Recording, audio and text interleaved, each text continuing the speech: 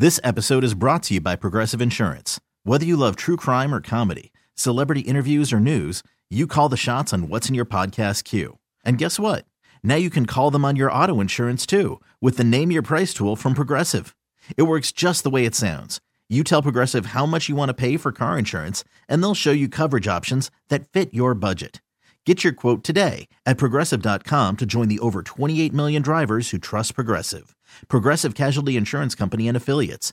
Price and coverage match limited by state law. Hey everyone, Boomer Esiason here. The NFL Draft is behind us and your favorite team is now gearing up for week number 1. The free Odyssey app puts you right in the middle of the pro football conversation with the biggest sports radio stations from across the country. The local voices who know your team the best, giving you their unfiltered takes on the current state of your squad. It's always football season right here on the free Odyssey app. Thanks for listening to Primetime with Isaac and Suk on demand, a Service Patriots podcast on Odyssey and 1080 The Fan. Service Patriots is your home for comfort solutions for all your heating and air conditioning needs. Check out the latest special offers for our listeners at servicepatriots.com/thefan.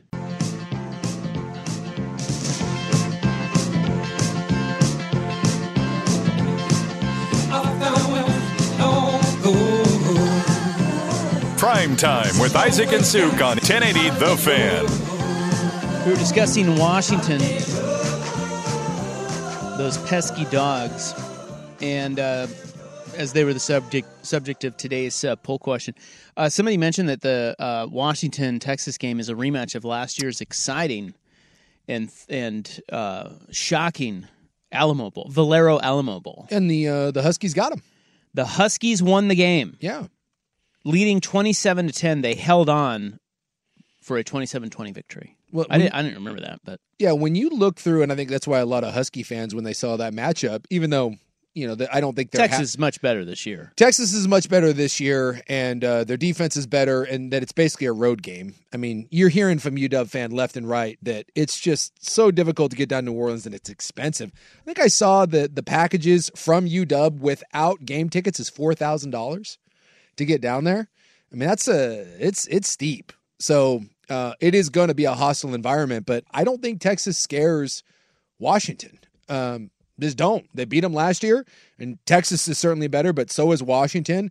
And again, if Washington is healthy and their run game, like Oregon had a really good run defense. Let's not act like that was just like that you ran through just a sieve out there.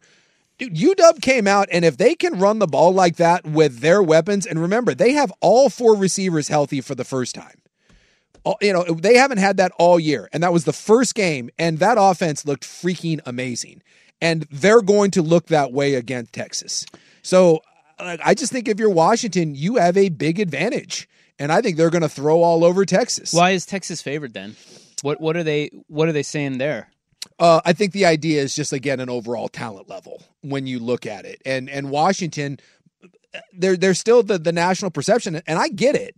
For 6 weeks, Washington didn't look good. They just didn't. After the Oregon game, there wasn't a single game that Washington played where you said that looks like a Final Four team until the Oregon game, until the Pac-12 title game. So the question becomes, which one is Washington? Do you have the first 6 weeks of the season, including the Oregon game at UW?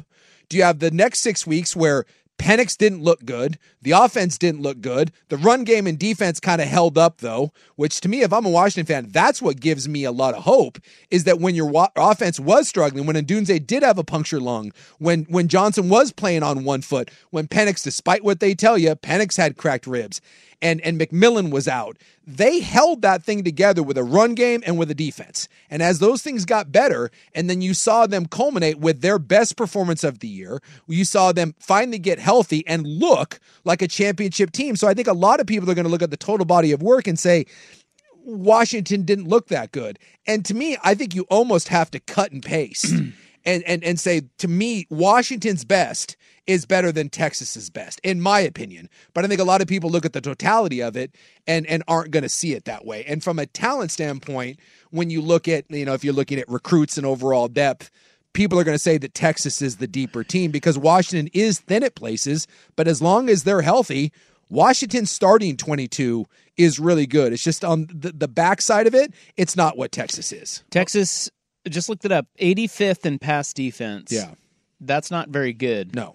But and if I think you look at just the last 3 games, they are number 1 in the country in rush defense, which is kind of interesting. And one of their big secondary guys, I think it was their starting safety. He's going to be out the first half of that game because he got the old targeting. Well, you were talking about talent level, and that does explain why Alabama and Texas are favored. Although I saw a look-ahead line that had Alabama favored by 2.5 over Texas. And oh my God, I would, if I find that anywhere that I can bet it, I saw it online. It wasn't somewhere where I could bet it. I would throw my house on that. Yeah. And I mean Alabama. And I do that based solely on talent level. Oh, and then coach too. I mean, is Steve Sarkisian going to outcoach Nick Saban? No. Not a chance. Well, especially with a time to get ready, and this is... Yeah, exactly. Well, hold on. So here's the thing about the talent level. I saw this today. There's only one team in the Final Four here with no 5-star recruits. Do you know who that is? Yeah, it's Washington. That's Washington. Yeah. There is another team who only has 2. Do you know who that is? Well, I'm guessing that's Texas. That's Michigan. Oh, Michigan. This is why Texas and Alabama are favored. Texas has 9 5-star recruits. Alabama, 18.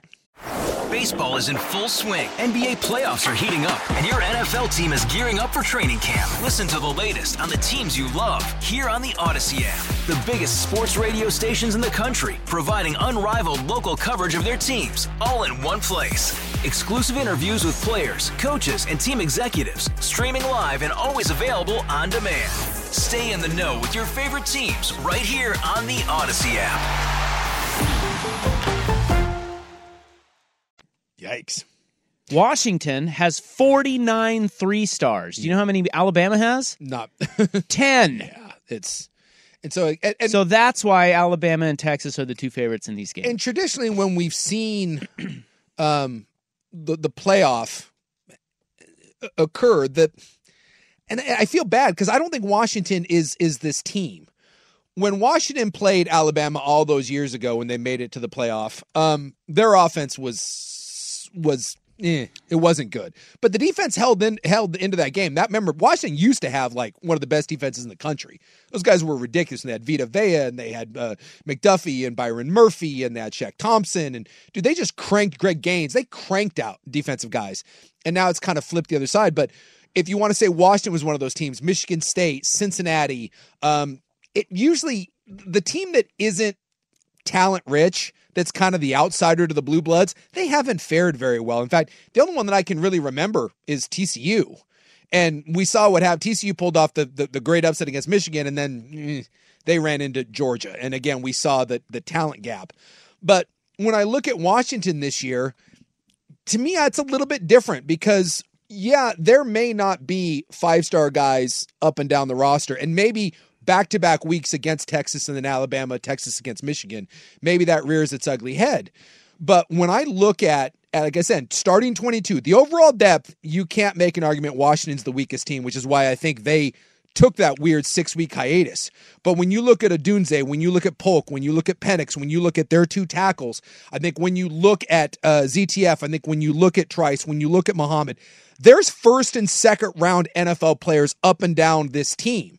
Now, if you get past that and you get some injuries, now you're in trouble. But a month to get ready, which is why I don't know if Washington wins the whole thing, but with a month to get ready, I'll take Washington starting 22 over Texas's starting 22. And I don't think you need a ton of depth, at least in that first game. You're going to have multiple weeks to get healthy. Against Oregon, it was the healthiest they've been. So I think Washington, you're feeling pretty good about this. If this was like a 12-team playoff, now I'd be sweating bullets because your depth will get exposed when having to play great team. Well, they don't have the stars, but they certainly have the experience. Yes. Right? Isn't that some of It's a special year. That's some of how they make up the lack of depth or the lack of talent. Yeah. Even though it's not that big of a disparity, it does sound drastic when you look at it based off recruiting stars, but kids get better over 4 years. Yeah. Look at Michael Penix. Yeah. And so that's why Washington is having the year they're having, because a lot of these guys are gone. Yes. I mean, they're losing a ton of guys. Like Washington has gotten over Oregon the last 2 years, obviously. But if to me, if you're looking into the future, I think Oregon is set up a lot better than Washington is, simply because they're bringing in a talent pool that's superior. And yeah, Washington grows and develops, and they're going to go into the transfer portal and all that. But when you're picking from better athletes, more often than not, you're going to be consistently better. Whereas when you're a grow and develop team, there's probably going to be some highs and lows, because when those guys move on, it's going to be really hard to find 4 receivers or 3 receivers like Washington had this year. Oh, and by the way, a Heisman Trophy level quarterback. It's going to be a lot harder to reproduce that. Whereas if you just have a big group of deep, talented guys, like Alabama and Michigan and Georgia. Look at all the guys Georgia has lost over the last 2 years, and they just seem to recycle them. Every year it's like, oh, well, these are the next guys. And I think it's harder to do I know it's harder to do at programs like Washington's.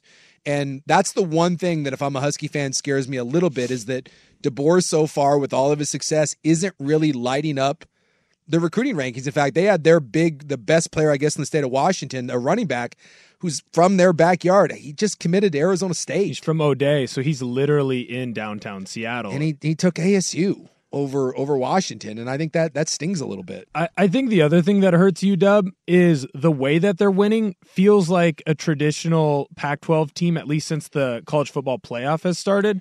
Like, they're barely beating teams, so a lot of the national pundits are like, oh, this is a classic Pac-12 team where they score a bunch of points, they have a bunch of guys on offense, but defensively they're really poor. And I think UW's defense has been underrated the entire season. I mean, you just watch their D-line dominate Oregon's O-line, and Oregon's offensive line, that's a top 10 O-line in the country minimum, and they had pushed around every team from Utah to Texas Tech to whoever they played in the Pac-12, but they got pushed around by UW. So I think too, what hurts UW is the way that they've won in the past and the way that everybody thinks about UW. It feels like that old school Pac-12 team where it's all offense, no defense, and that's just not the case.